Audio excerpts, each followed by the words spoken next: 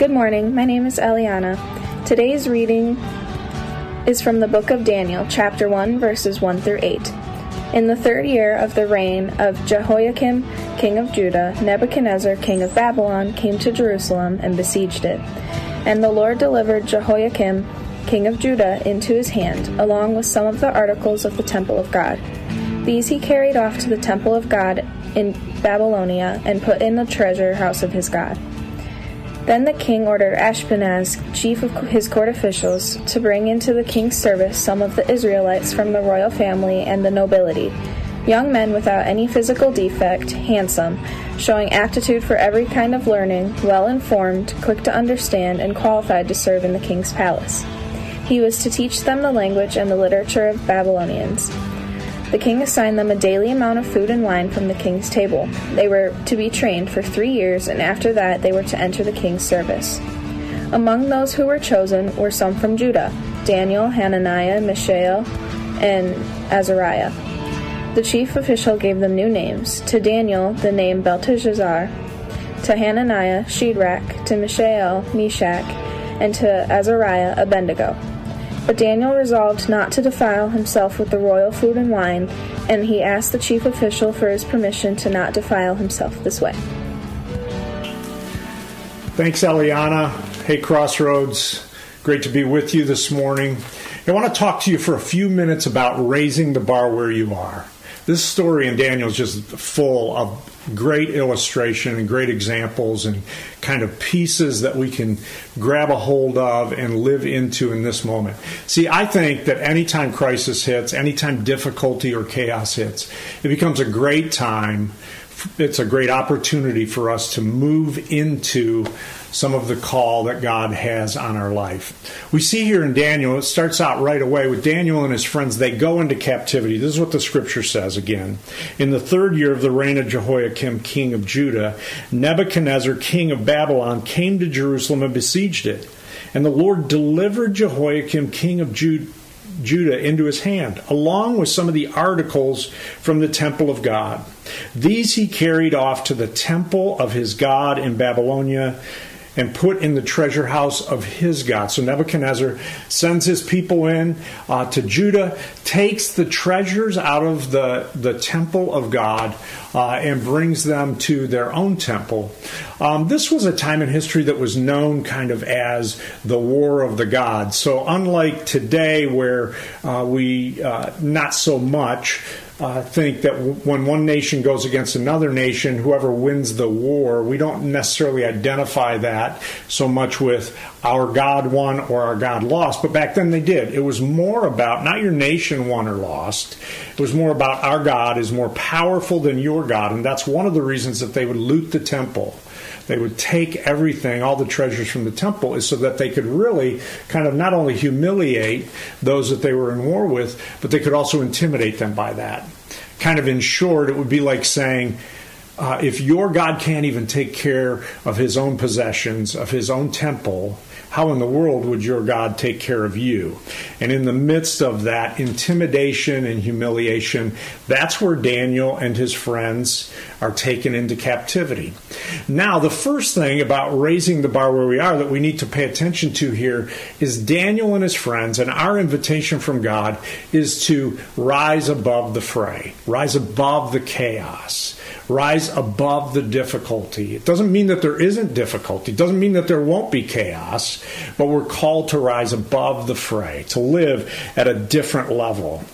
See, Babylon, we know, is kind of a metaphor or a picture of darkness and chaos and world system.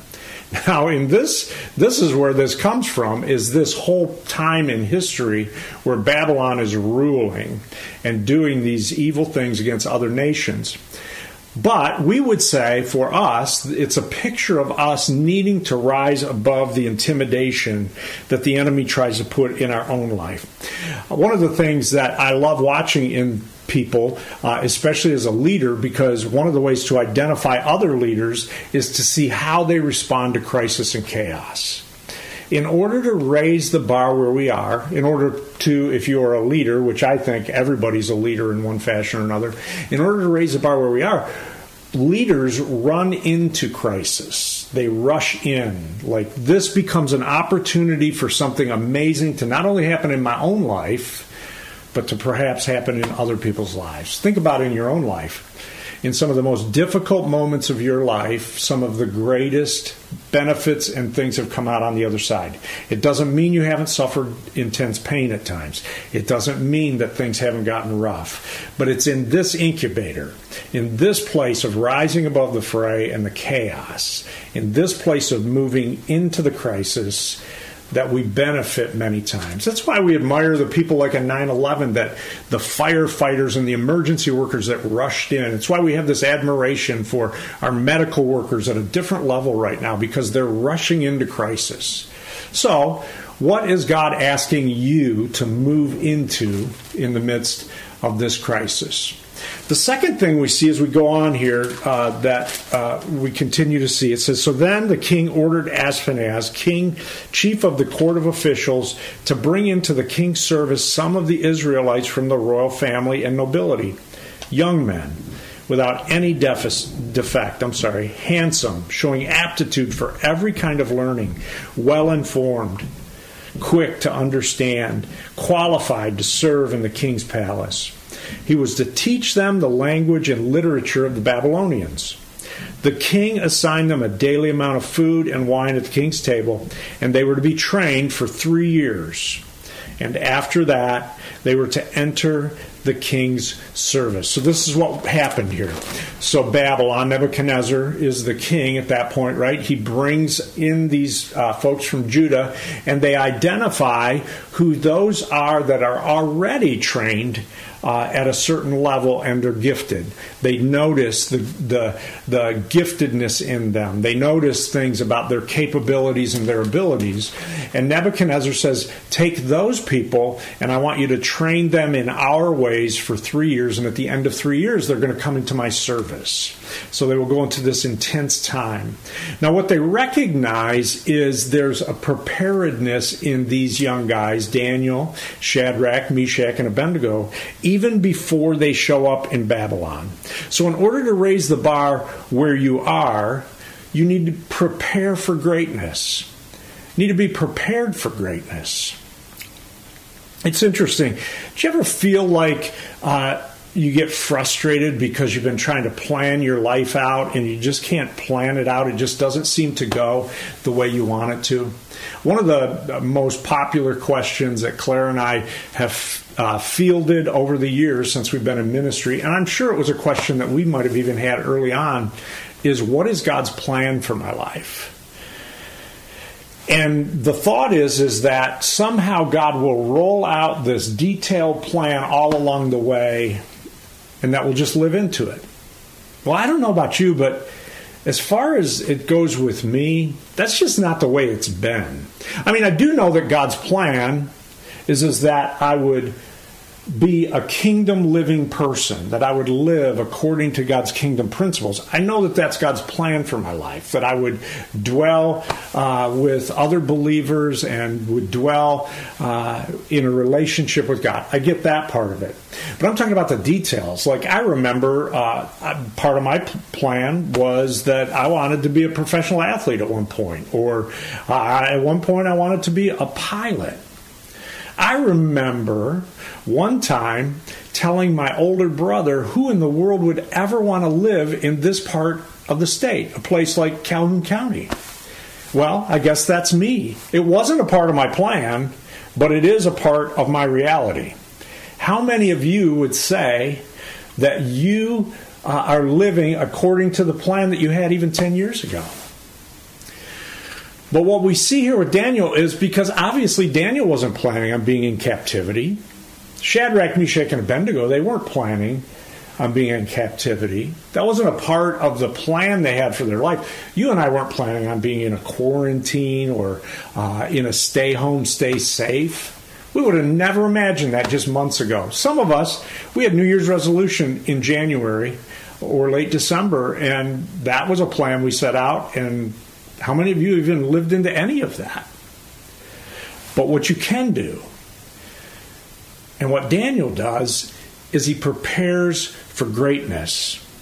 It's foolish in many ways to plan. I kind of chuckle. I think in the business world it might work, or in certain, I think it's good to plan, to have a 3-year plan, a 5-year plan, a 10-year plan, whatever it might be for your business or something, know where you're going. But when it comes to your life in God, I think sometimes people look at God and say, God, this is what's happened to the plan you have for my life. And I think God just simply says, that was never my plan in the first place. You know what? I never planned on being a pastor. That was not my plan, but apparently it was God's plan. And so it is with all of our lives. So Daniel moves into this place of preparing for greatness, and that's what the Babylonians see. See, we don't get a memo before difficulty comes in our life, but we can prepare for greatness. Preparing for greatness simply means that I will apply my life to the details of my life. I'll pay attention to the things that I'm invited to do. We train diligently. We do things that are small, and we do things that are great, and we do the things that are in front of us as we have capability. So what are you able to be trained in right now? What could you be in pursuit of during this time of your unique situation of being kind of locked away for this period of time? What might you be able to develop because you've got some opportunity to develop something? One of our friends during this time who actually works in the medical profession decided, because they were furloughed from work, that they actually went and got worked on their real estate license during this time. It's pretty cool. Claire and I were in a meeting the other day of leaders from across the state, and one of the leaders is a nun, and she talked about how she's at a house that has nuns that are all kind of, they don't utilize the terminology retired, but not at a parish anymore, so they're all together and they're isolated together. The priest is not allowed to come and perform Mass for them. So for the first time in all of their lives, they are having Mass together. And she talked about what a great, beautiful time that is for them. They weren't planning on that. They weren't prepared, but they were preparing for it. And she said the things that are being shared are powerful and profound. How about you? Maybe for you, it's the opportunity for you to do some things about your health that you haven't thought about before. Maybe it's about getting some extra education that you haven't had an opportunity for before. Whatever it is, each one of us are being invited to raise the bar, even in the midst of our captivity. Now, some of us are avoidant with that term. We don't like the term prepare. When I say prepare for greatness, we don't like that's an ego-driven thing to pursue greatness. But I would push back against that in a couple of ways. The first is, I would agree with you that we shouldn't be in pursuit of greatness for ego's sake, just to have your ego stroked. But I would say that the pursuit of greatness in your life, the pursuit of raising the bar where you are in your life is important, because you have, and I have, a responsibility to steward over this one and only magnificent life that we've been given. That we're called to steward over it and bring a return to it. To live into it the best way that we can. See, we have this resistance in us to greatness. When we see greatness in other people, there is this place where, if we're not careful, we can even cut it down. And more, I think in our culture and around the world, we see that. When greatness begins to rise to the top, our tendency is to try to, like Joseph's brothers, cut down the greatness, kind of throw them in the hole in the ground, instead of just cheering on what God's doing in a person's life. So you and I can prepare for greatness. We also see in Daniel and his friends this next thing. It says, among those who were chosen were some from Judah: Daniel, Hananiah, Mishael, and Azariah. The chief officials gave them new names. To Daniel, the new name was Belshazzar. To Hananiah, Shadrach. To Mishael, Meshach. And to Azariah, Abednego. But Daniel resolved to not defile himself. And then it goes on, wouldn't defile himself with the things the king was offering for him to have and do. To raise the bar where you are, and to raise the bar where I am, we not only need to know who we are, but we need to know whose we are. Daniel and his friends understand who they are. Daniel makes a commitment not to defile himself. He makes that commitment because it's not only about knowing who he is, but he also knows whose he is. And it's from that posture that Daniel stands strong. Isn't it interesting that Nebuchadnezzar tries to put pagan names on them, wouldn't let them keep the names that they have? How about you? Do you have people that have tried to name you, even in this season, tried to label you with things, names and labels that would bring discouragement and defeat, bring fear, trepidation in your life? Or are you remembering who you are, that God created you in an amazing, brilliant way? God has greatness that he has instilled in you and wants to draw that out in little ways and in maybe some larger ways. And then, how about you? See, Daniel remembers whose he is. In spite of the fact that the treasures of the temple of his God had been taken into captivity, Daniel wasn't driven by that. Daniel understood that God was still God in spite of the present circumstance. He knew whose he was, and he continued to pray and continued to pursue and said, I will not back down and defile myself in the midst of this. He wouldn't bow to the world system. He wouldn't bow to the names that they were trying to put on him. It's interesting because his name really never gets any traction. I mean, we hear about Shadrach, Meshach, and Abednego, but when it comes to Daniel, he's a leader among leaders here. And the name Belshazzar really never takes any hold throughout this whole story. In Daniel, it's really the only place that you see it happen. It's the only place that you see him labeled that way. Which goes to this last piece. If we want to raise the bar where we are, we have to set a standard. Daniel and his friends set a standard. This is beautiful. Down in verse 17, Eliana didn't get to this, but let me read it for you. So for these four young men, God gave knowledge and understanding of all kinds of literature and learning. And Daniel could understand visions and dreams of all kinds. See, because God will bring increase. As you give what you can give, God can bring supernatural and profound increase to that. And at the end of the time set by the king to bring them into his service, remember that's 3 years, the chief officials presented them to Nebuchadnezzar.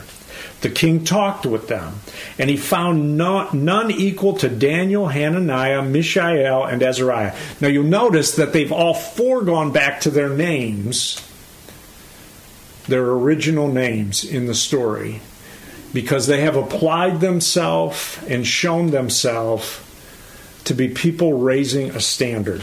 Now listen, the king talked to them. He found none equal to them.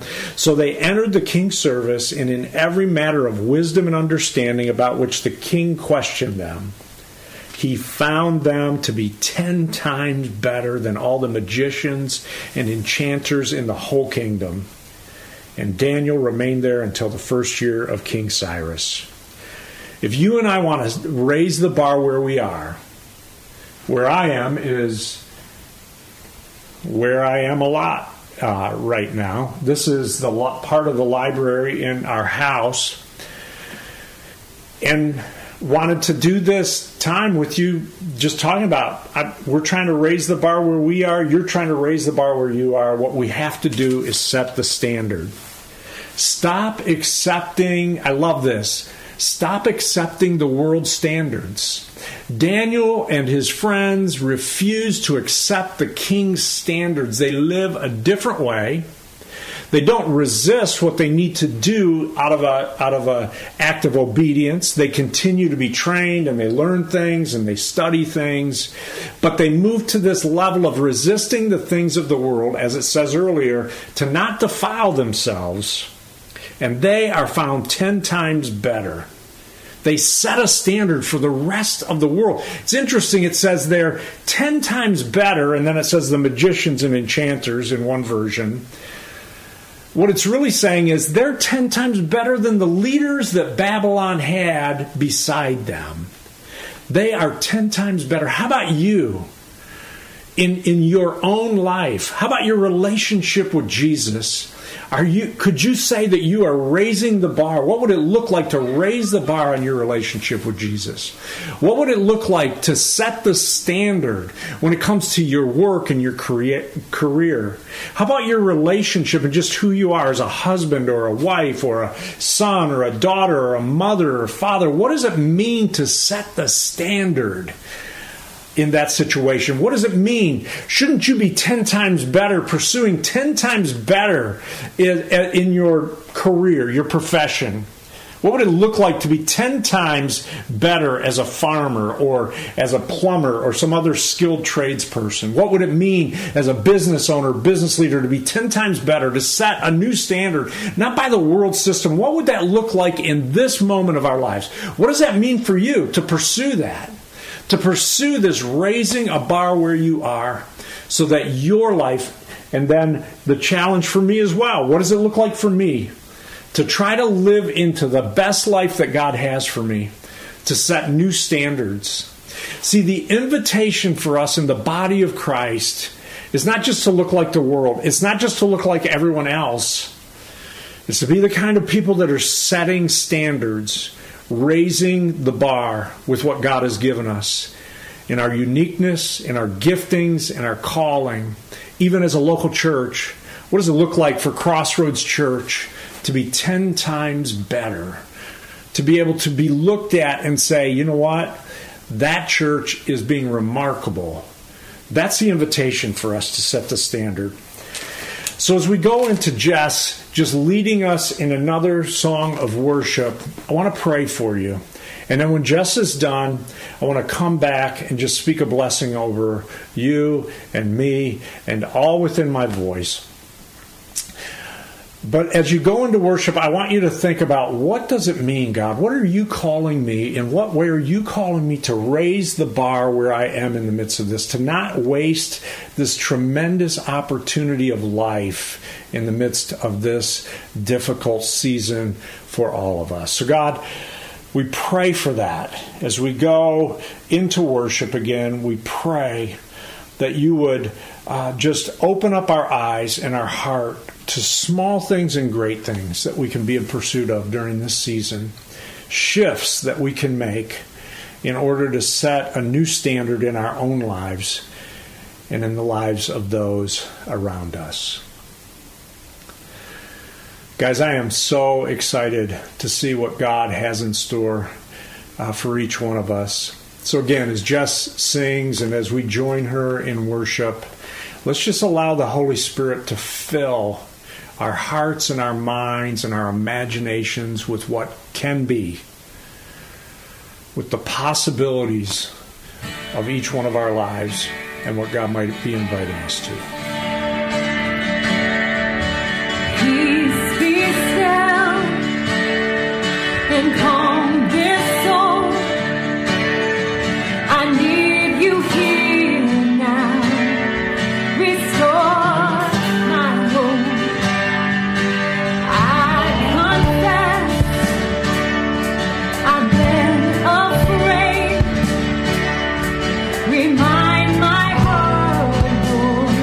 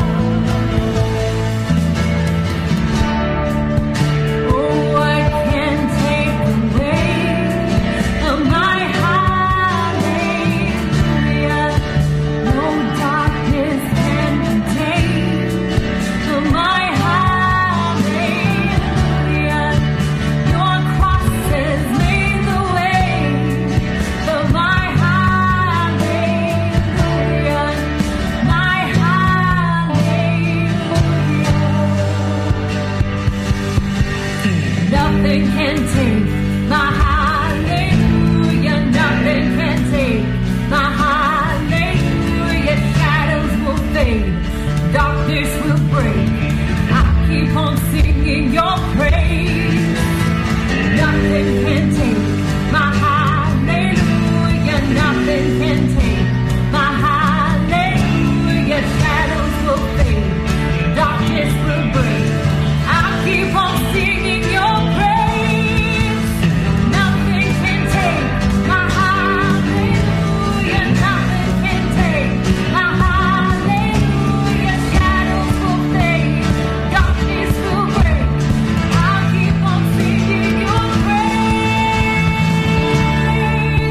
Oh, what can take away my hallelujah? No darkness can contain my hallelujah. Your cross has made the way for my hallelujah. My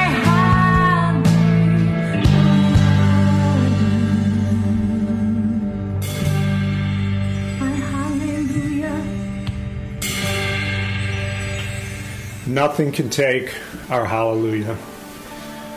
I was so clear in Daniel's life, in Shadrach, Meshach, and Abednego's life, not bowing to the world system, but bowing to the desire of God for their life.